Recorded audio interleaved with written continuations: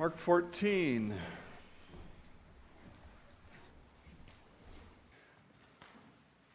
We have a wall of storage cupboards on one wall of our garage, and we've managed to keep that fairly full over the years. So every time it gets a little bit empty, we run down to Walmart and pick up a few more Christmas decorations. A week ago, we had a couple of boxes of records that needed to go out of our home office into the storage outside.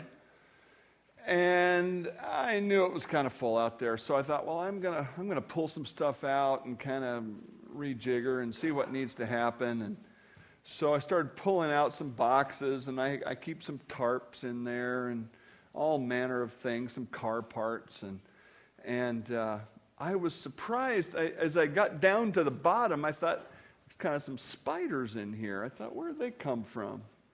And then I got down there and looked, and I could see all the way to the daylight through the wall.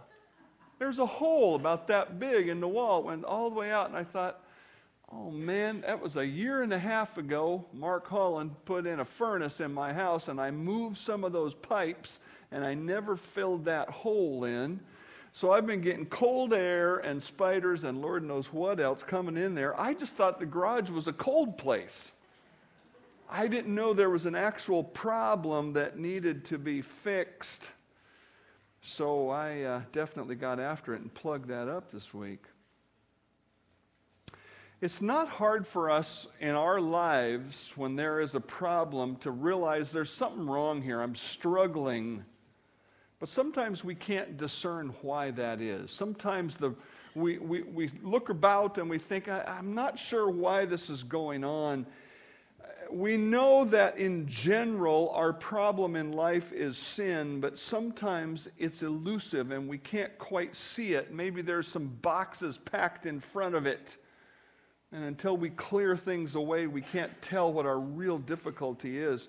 As we continue to follow Christ to the cross, we're going to get a lesson in sin and understanding sin today from some of the pretty obviously sinful ways that people acted toward him. Please follow as I read starting in Mark 14:42. Rise, let us be going. See, my betrayer is at hand. And immediately, while he was still speaking, Judas, one of the 12, with a great multitude with swords and clubs, came from the chief priest and the scribes and the elders. Now his betrayer had given them a signal, saying, whomever I kiss, he is the one. Seize him and lead him away safely. And as soon as he had come, immediately he went up to him and said to him, Rabbi, Rabbi, and kissed him. Then they laid their hands on him and took him. Let's drop down to verse 53. And they led Jesus away to the high priest. And with him were assembled all the chief priests and the elders and the scribes.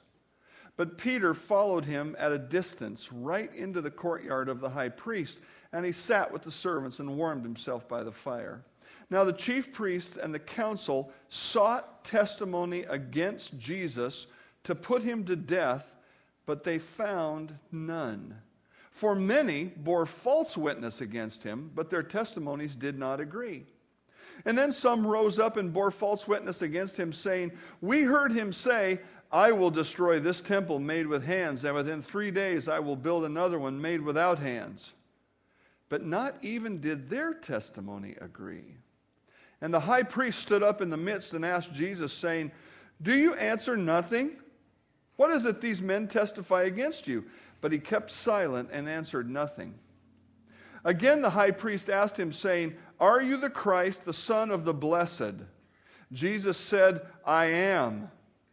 And you will see the Son of Man sitting at the right hand of power and coming with the clouds of heaven. Then the high priest tore his clothes and said, what further need do we have of witnesses? You have heard the blasphemy. What do you think? And they all condemned him to be deserving of death. Then some began to spit on him and to blindfold him and to beat him and to say to him, prophesy. And the officers struck him with the palms of their hands. Now, as Peter was below in the courtyard, one of the servant girls of the high priest came, and when she saw Peter warming himself, she looked at him and said, "You also were with Jesus of Nazareth." But he denied it. And he said, "I neither know nor understand." And we hear that terrible part about Peter. Let's drop down to chapter 15. Immediately in the morning, the chief priest held a consultation with the elders and the scribes and the whole council, and they bound Jesus and led him away and delivered him to Pilate. Then Pilate said to him, "Are you the king of the Jews?" He answered and said to him, "It is as you say." And the chief priests accused him of many things, but he answered nothing. Then Pilate asked him again, "Do you answer nothing? See how many things they testify against you." But Jesus still answered nothing, so that Pilate marveled. Now at the feast he was accustomed to releasing one prisoner to them, whomever they requested. And there was one named Barabbas who was chained with the fellow rebels. They had committed murder in the insurrection. Then the multitude, crying aloud, began to ask him to do just as he had always done for them. And Pilate answered them and saying, "Do you want me to release to you the king of the Jews?" For he knew that the chief priests had handed him over because of envy. But the chief priest stirred up the crowd so that he would rather release Barabbas to them. Pilate answered and said to them, "What do you want me to do to him who's called King of the Jews?" So they cried out again, "Crucify him!" Then Pilate said to them, "Why? What evil has he done?" But they cried out all the more, "Crucify him!" So Pilate, wanting to gratify the crowd, released Barabbas to them, and he delivered Jesus after he had scourged him to be crucified. The first thing that we understand about sin from this passage is this: sin is devious. Sin is devious. We looked at the beginning of this passage and we understood something about sin back in chapter 14, verse 1. After 2 days it was the Passover and the Feast of Unleavened Bread, and the chief priests and the scribes sought how they might take him by trickery and put him to death. But they said, "Not during the feast, lest there be an uproar of the people." The leadership of Israel, referred to here as the chief priest and the scribes, other times he's referred to as the priests, the elders, and the scribes. Just so you know who those people are, there was more than one man alive who had been the high priest, and so together they're referred to as the high priests, even though there was only one that was designated for that. The elders is that group of men also called the Sanhedrin. They would have been like the city council of Israel, if you will. They had a certain authority over the civil affairs of Israel, which were intertwined with their beliefs. And then there were the scribes, and the scribes were people who copied the Old Testament by hand. If you wanted a copy of the Bible in that day, you would pay a man to copy it. And because they were copying the Bible all the time, they became experts in the content of it. So those three groups together, I'm going to refer to as the leadership of Israel. And they said, we have got to get Jesus, if you will, under arrest so we can put him to death. But verse 2 said, "Not during the feast, lest there be an uproar of the people." They had already decided Jesus was going to be put to death just because they wanted him put to death. And they said, "How shall we arrest him?" Well, we're going to have to do it in the darkness. Because if we do it right in the broad daylight in front of everybody, everybody's going to get in a big uproar, and they're not going to let us do this.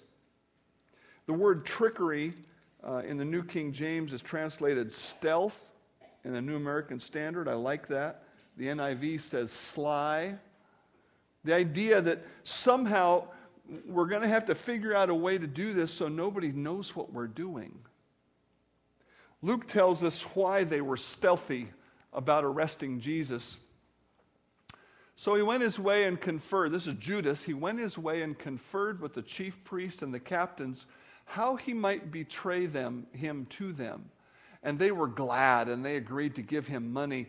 So he promised and sought an opportunity to betray him to them in the absence of the multitude. In other words, if they just walked up to Jesus while he was standing in the temple teaching or healing somebody and said, "Come on, we're putting you under arrest, we're going to put you to death." If he did that, they would be shouted down, perhaps physically stopped by the crowd, because in general, the common man in Israel thought Jesus was at least a good man or a prophet. They certainly didn't think that he deserved to be put to death. Matthew gives us a little more insight. Now, when the chief priests and the Pharisees heard his parable, heard Christ's parables, they perceived that he was speaking about them. He had just shared a whole series of truths that were not complimentary to them. But when they sought to lay hands on him, they feared the multitudes because they took him for a prophet. Jesus did some teaching, and as the Pharisees were listening, after a while they went, "He's talking about us. Let's do him some harm." And then they said, "Oh, we can't do it now because all these people are looking. We have to take our sin into the dark." Sin avoids open, honest inquiry and discussion. Sin runs from the light. John 1 says that Jesus was the light, and the light came into the world, and the men did not want the light because their deeds were evil. The Pharisees were not interested in discussing what the crowds thought about Jesus. They weren't interested in coming into the temple where Jesus is teaching and standing up and saying, "I want to tell you why you should not listen to this man." Over in England, there is a park in London that's become kind of a famous place for people to have philosophical debates. Christians will get up literally on a soapbox or some type of a small raised platform and share their message, and other people will argue with them and vice versa, and there's all of this debate going on. The Pharisees weren't interested in that. They didn't want to talk about who Jesus was. They had a predetermined outcome, and so they hid their behavior because they wanted to get to their predetermined outcome. That's what sin does. We have something in mind. I want this. I need that. I have to get here. I have to go there. I have to have this relationship or that or whatever it is. I have to have this thing. And in the process of going from here to there, I'm going to do it when nobody is watching. I'm going to hide from it. And of course, we foolishly think we can hide from God in some way as well. We cannot. We all like to think that we know what is best for our life. The leadership of Israel thought they knew what was best for Israel and themselves. And so they were determined to get that. But the only way they could get it was to hide, to work in the darkness. Sin loves darkness. Sin also loves respectability. Kind of almost a paradox between those two. But look at verse 55 of Mark 14. Now the chief priests and all the council sought testimony against Jesus to put him to death, but they found none. For many gave a false witness or a lying testimony against him, but their testimonies didn't agree. Then someone rose up and bore a false witness against him, saying, "We heard him say, 'I will destroy this temple made with hands, and within 3 days I will build another one made without hands.'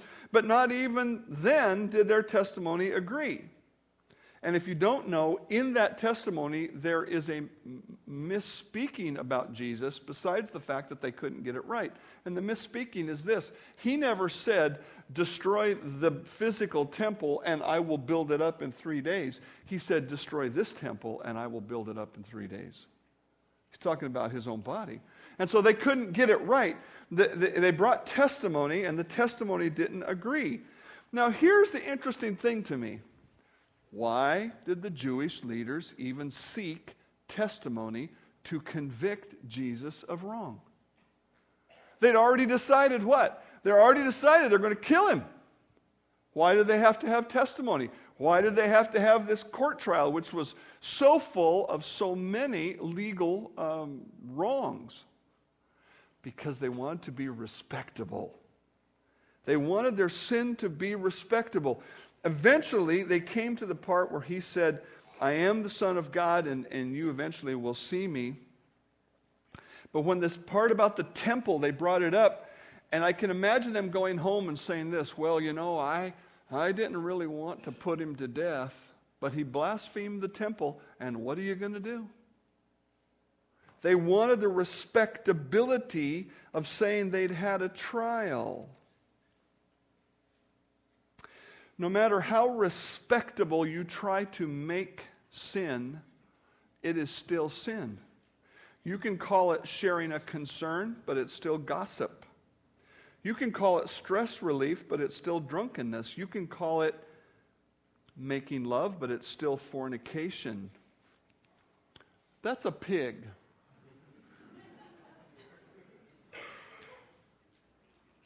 That's a beauty queen.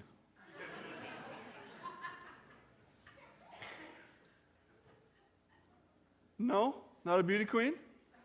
Just a pig with lipstick on it. Sin wants to be respectable.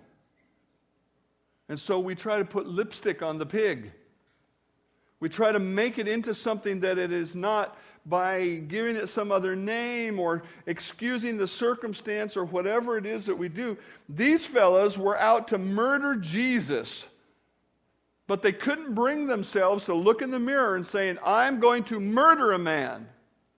And so they tried to bring respectability to their sin by having a court trial, even though they did not follow the court proceedings of their day or the ones that Jesus had set up. You can call it what you want, but sin is still sin, no matter how respectable you try to make it.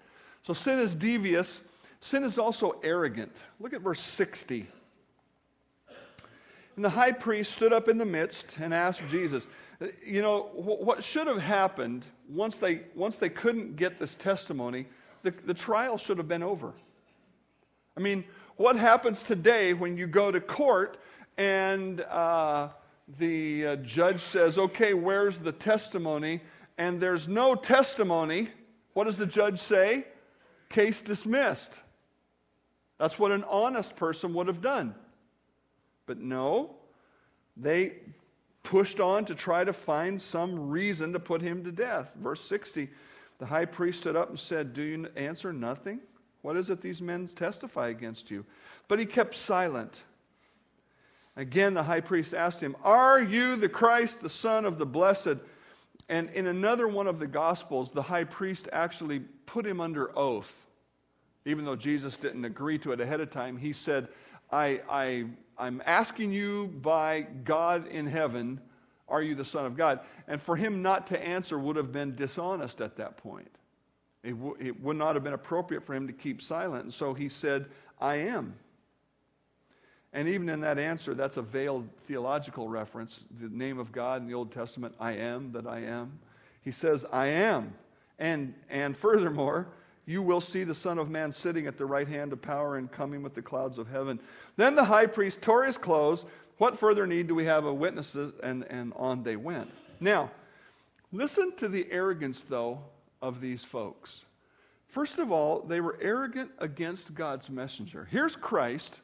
Christ is saying, I am the Son of God. And they said, that's wrong. That's not possible. You've blasphemed, etc. But all the way back to the beginning of the ministry of Jesus, 3 years earlier, listen to this interchange between some of the people who were in this leadership group and John the Baptist. They went and asked him, who are you, to John the Baptist?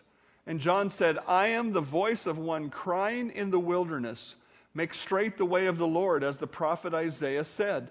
Now those who were sent were from the Pharisees, from this leadership group here. And they asked him, saying, why then do you baptize if you're not the Christ, that's the Messiah, the deliverer, nor Elijah, nor the prophet? John answered them, saying, I baptize with water, but there stands one among you whom you do not know. It is he who coming after me is preferred before me, whose sandal strap I'm not worthy to loose. And the next day John saw Jesus coming and said, Behold the Lamb of God who takes away the sin of the world. Okay? These people were around the ministry of Jesus, and here is John, who was recognized as a prophet, so much so that as he's preaching God's message, people were baptized by him to show their commitment to the message of repentance and of following God. And the scripture says all of Israel went out to John. Now, I don't know if that means every single individual or if it means the vast majority, but that many people went out and said, You're a prophet, John. And he was a prophet. Jesus called him the greatest man ever born. And what did he say about Jesus? He said, Behold the Lamb of God who takes away the sin of the world. And the Pharisees were arrogant enough to ignore God's prophetic proclamation about Christ. It was even prophesied in the Old Testament, there will be one who comes, and he will be the forerunner, the one who speaks ahead of time to prepare the way for Christ. And they ignore God's prophetic proclamation through John. How do you respond to God's truth? You know, the Pharisees tried to ignore, tried to avoid. One of the ways we avoid God's truth today, the simplest way that we avoid, is to leave it on the shelf. You know, if it's on the shelf and if it's closed up, and if we're not reading it, it's sort of like it's not there. But it is there. One of the ways people try to avoid God's truth today is they say, that's your interpretation. You read the plain truth of Scripture and they say, well, that's what you say it means. Either it means what it says and it says what it means, or it doesn't. Probably the most used excuse for not following God's word is believing that you have extenuating circumstances. Well, I know what God's word says, but my situation is like this, and so I just don't think it possibly could be meant for me in my situation. The Pharisees looked at God's word and said, no, we're not going to follow it. We're not going to follow God's proclamation by his prophet. They were also arrogant against Christ's clear qualifications. This is the most amazing of all. In 2 Peter 1:3, it says that we were called to salvation by the glory and virtue of Christ. That's an important little summary of the existence of Christ. The word glory refers to the fact that he was divine. Only God is spoken of as having that kind of glory. And he had the glory of God, and he demonstrated the glory of God when he healed people, when he spoke of things that he could only know by being God, his divine works, and his virtuous life. He lived a perfect life. Listen to the interchanges that Jesus had over this issue of glory and virtue. First of all, his virtuous life from John 8. Because I tell you the truth, you do not believe me. You know, he would speak God's word and the Pharisees would hate him for it. But this is the question he asked. Which of you convicts me of sin? And if I tell the truth, why do you not believe me? Now, you could take any other character almost in the Bible and say, well, look at the sin here, the sin here, the sin here. Jesus Christ held himself up for scrutiny, and he said, which one of you convicts me of sin? Isn't that an amazing question? None of us could say that. None of us would say that. We don't want anybody looking and, well, here's one, here's one, here's one. But he said, I've been speaking God's truth to you. Am I a sinner? And the silence was deafening. And then, of course, with his works. I have a greater witness than John's. See, that when John said, behold the Lamb of God that takes away the sin of the world, that was a witness. John gave a witness supporting Christ. I have a greater witness than John's. For the works which the Father has given me to finish, the very works that I do, bear witness of me, that the Father has sent me. So here he is. Am I not doing the works that I'm supposed to be doing according to the Old Testament prophecy? Jesus' life and works demonstrated that he was God's chosen deliverer for Israel, but the Jewish leadership refused to humbly consider the truth of his life. And if that wasn't enough, as we just said, he consistently held himself up for biblical scrutiny. Jesus answered them, my Father has been working until now, and I have been working. Therefore, the Jews sought all the more to kill him, because he not only broke the Sabbath, but he said that God was his Father, making himself equal with God. They clearly understood that he said, I'm the Son of God. And it made them so mad they want to kill him. But listen to this. Jesus said, you search the Scriptures, for in them you think you have eternal life, and these are they which testify of me. He basically held up the Bible. If he could have held one up, it was a big scroll, so he couldn't hold the whole thing up, and said, am I not the guy?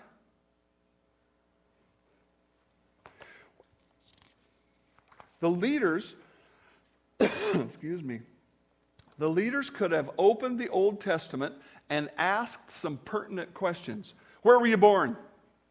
Bethlehem. Was your mother a virgin? Yes. Are your parents from the family line of David? Yes. Have you lived a perfectly righteous life? Yes. Have you opened the eyes of the blind? Interesting, something I read recently, the author, the Bible teacher was saying that opening the eyes of the blind was particularly a miracle connected with the Messiah. Have you opened the eyes of the blind? Yes. Have you healed the sick? Yes. Have you spoken God's word? Yes. They could have made their checklist as long as the whole Old Testament. And he would have said yes, yes, yes. Here's what I'm struck with.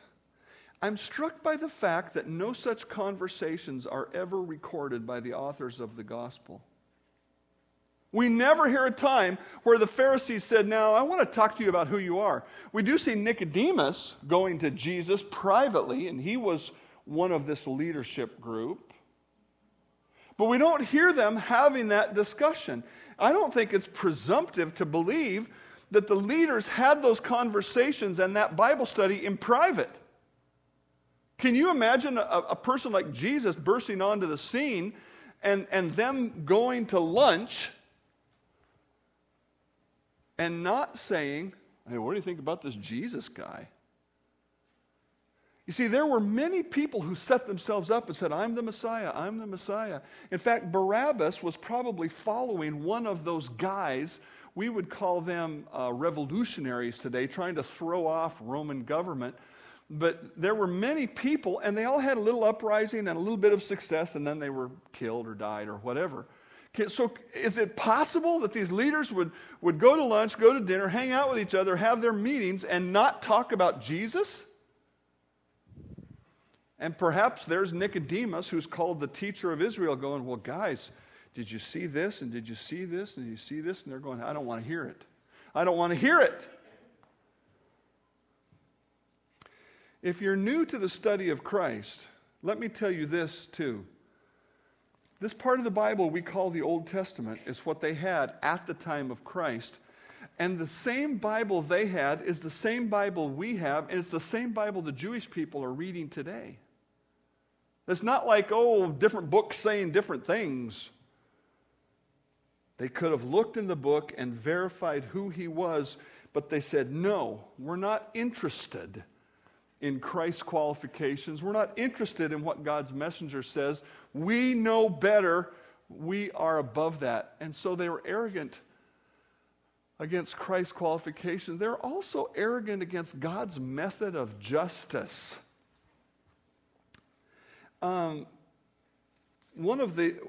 We see here in the text they're looking for witnesses for their testimony to agree, and that's because, according to the Old Testament standard, capital punishment required 2, at least, corroborating witnesses. And here's the scripture verse for that. Whoever is deserving of death shall be put to death on the testimony of 2 or 3 witnesses. He shall not be put to death on the testimony of 1 witness. So they knew that standard, and they're working toward that standard. There were many, many wrongs in this trial. There are whole books written about the things that were wrong in this trial according to the Jewish legal standards of the day. But with this one biblical standard, we go back to this text where it says, "Are you the Son of God?" And he says, "I am." And they said, "We're going to put you to death for saying that." But as we've just examined, the evidence supported his claim. Jesus had already offered 2 witnesses to his own truthfulness, his glory and virtue.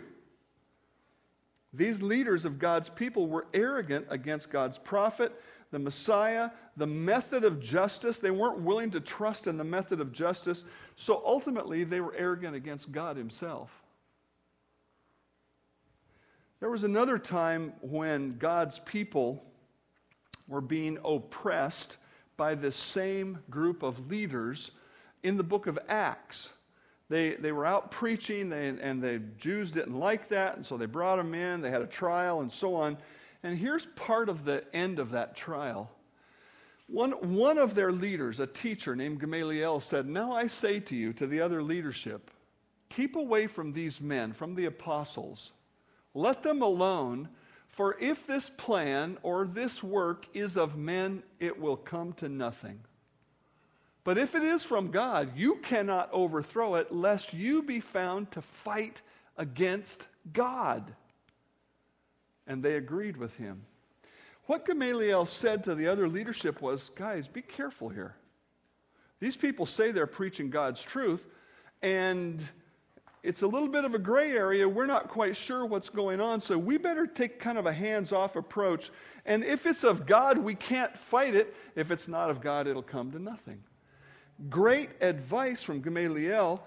Why didn't the leaders with Christ take that same advice? Because they had their minds made up. They knew what they wanted to do. They wanted to put Christ to death. And so ultimately, they were fighting God. When we are not humble toward God's word and toward the things that God has put into the ministry, when we are not humble, we are ultimately fighting God. Listen to this verse about humility from 1 Peter 5. "You younger people, submit yourselves to your elders, and all of you be submissive to one another, and be clothed with humility." Why? Because God resists the proud, but he gives grace to the humble. If we're really trying to live for the Lord and we're saying, "I want God's outcome in my life," then we humble ourselves first and foremost to God's word. When God's truth instructs us, we say, "Yes, I will do what God says." Not just because it's written on the page and it's right and wrong, but because when I line up for battle, and this word resist was one talking about warfare. When I line up for battle in my life, I want God next to me, not over there opposing me. Do you see that?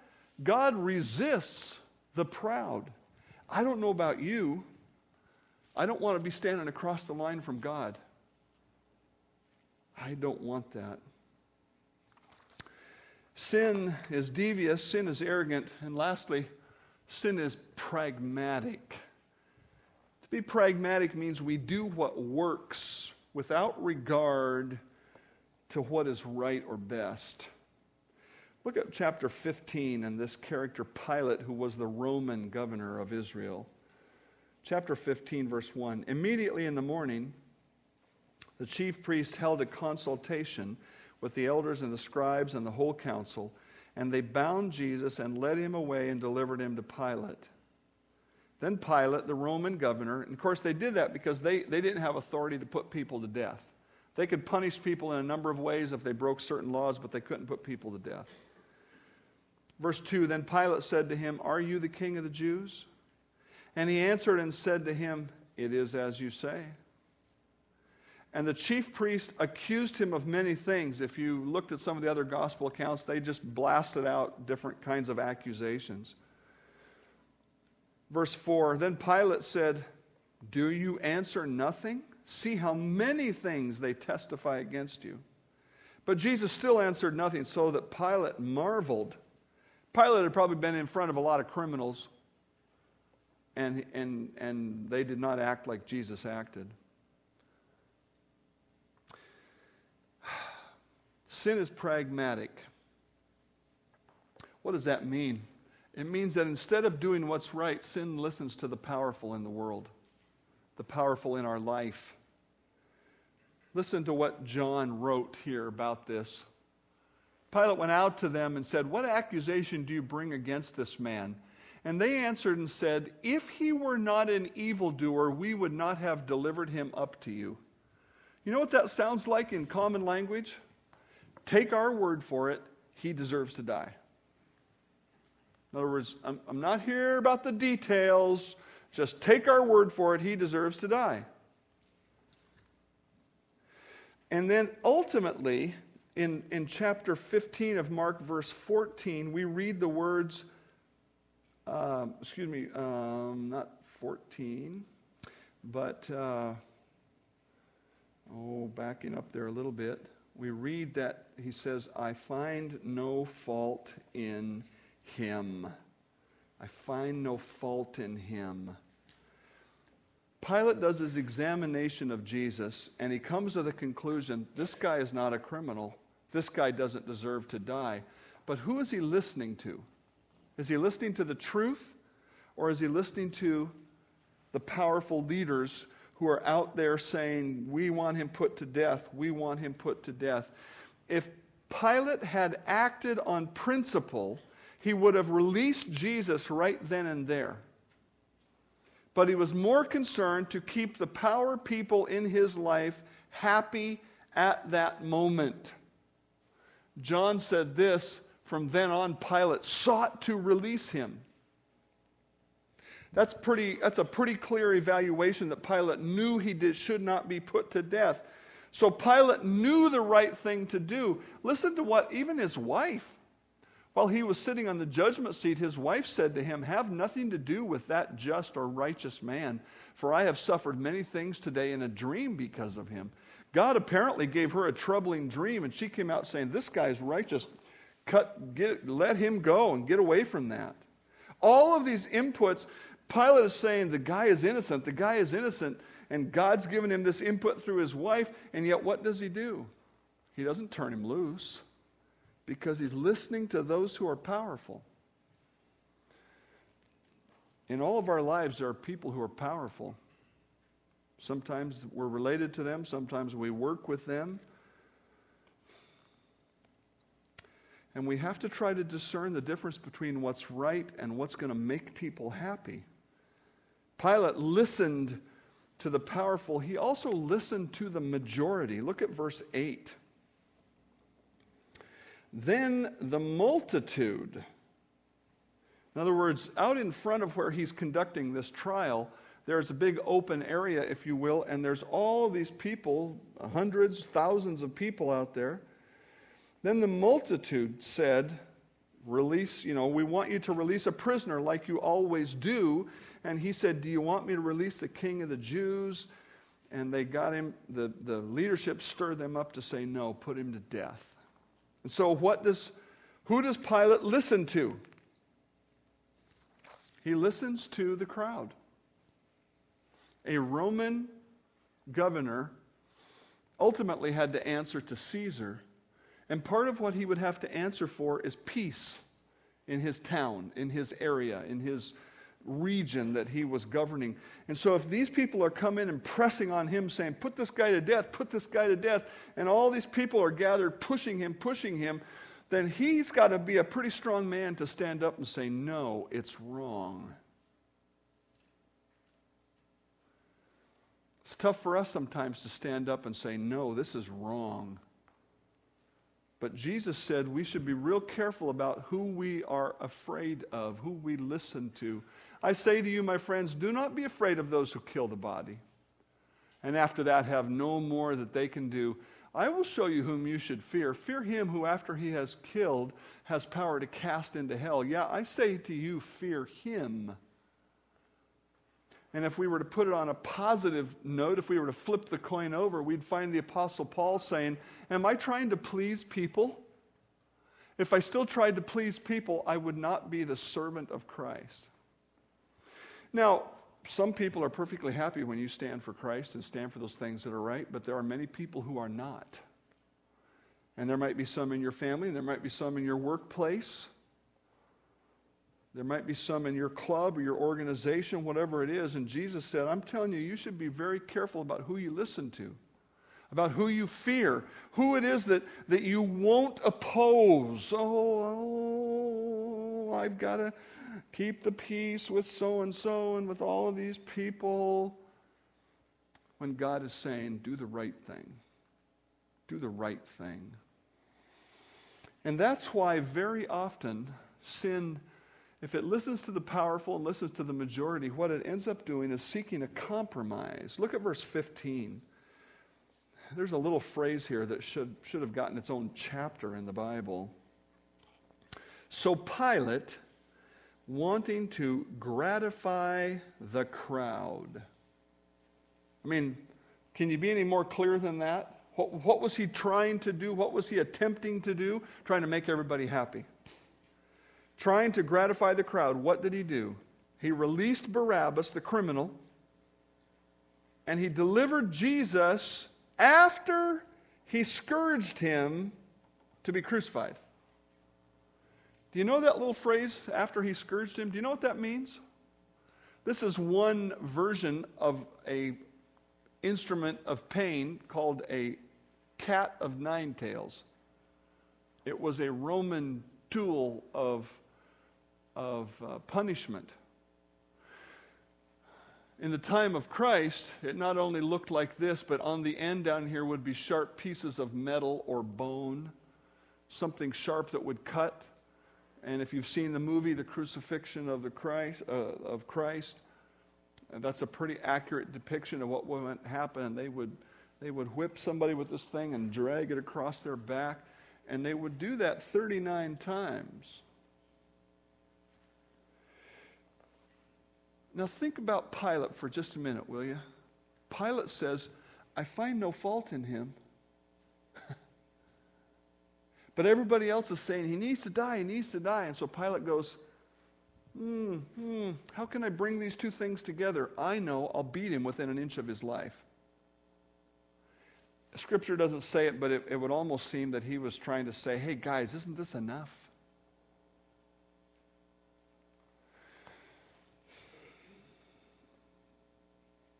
There is no such thing as a compromise between sin and righteousness.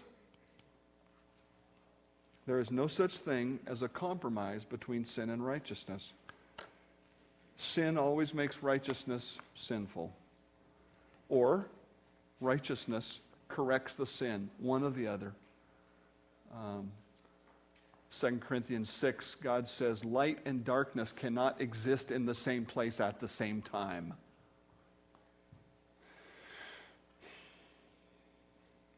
At our house, we have a kitchen garbage can under the sink,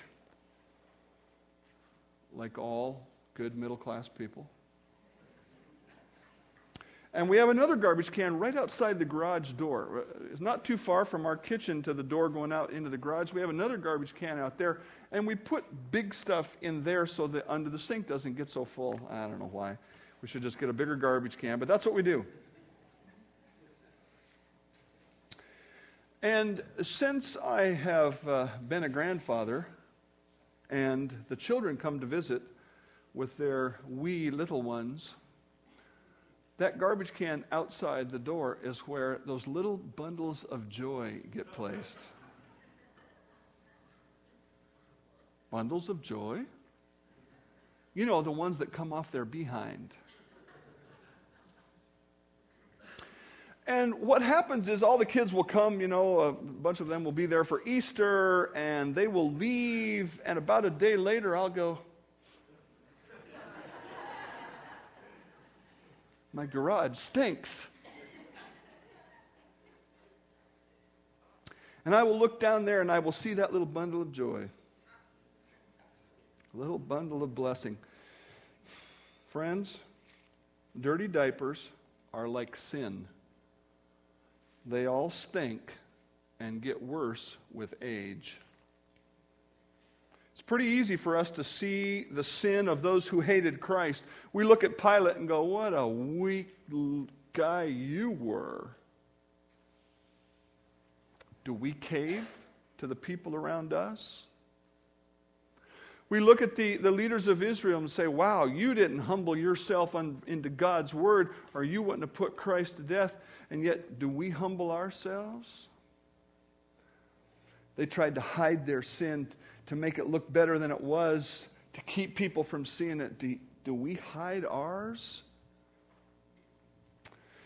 If you really want to honor Christ this Easter season, ask God to help you see, perhaps to smell your own sin, and say, God, help me to get it out of here. Heavenly Father, there's not one perfect person in this room. We look forward to being perfect someday when we see you face to face, when that work of righteousness is complete in us. But right now, we've all got a little bit of the taint of sin, and we need to see it, and we need to hear it, and we need to smell it and know where it is so that we can take it out. Father, help us. Help us not to criticize those people in the Bible without looking to our own selves today. Help us to see what we need to cleanse. I pray in Christ's name, amen.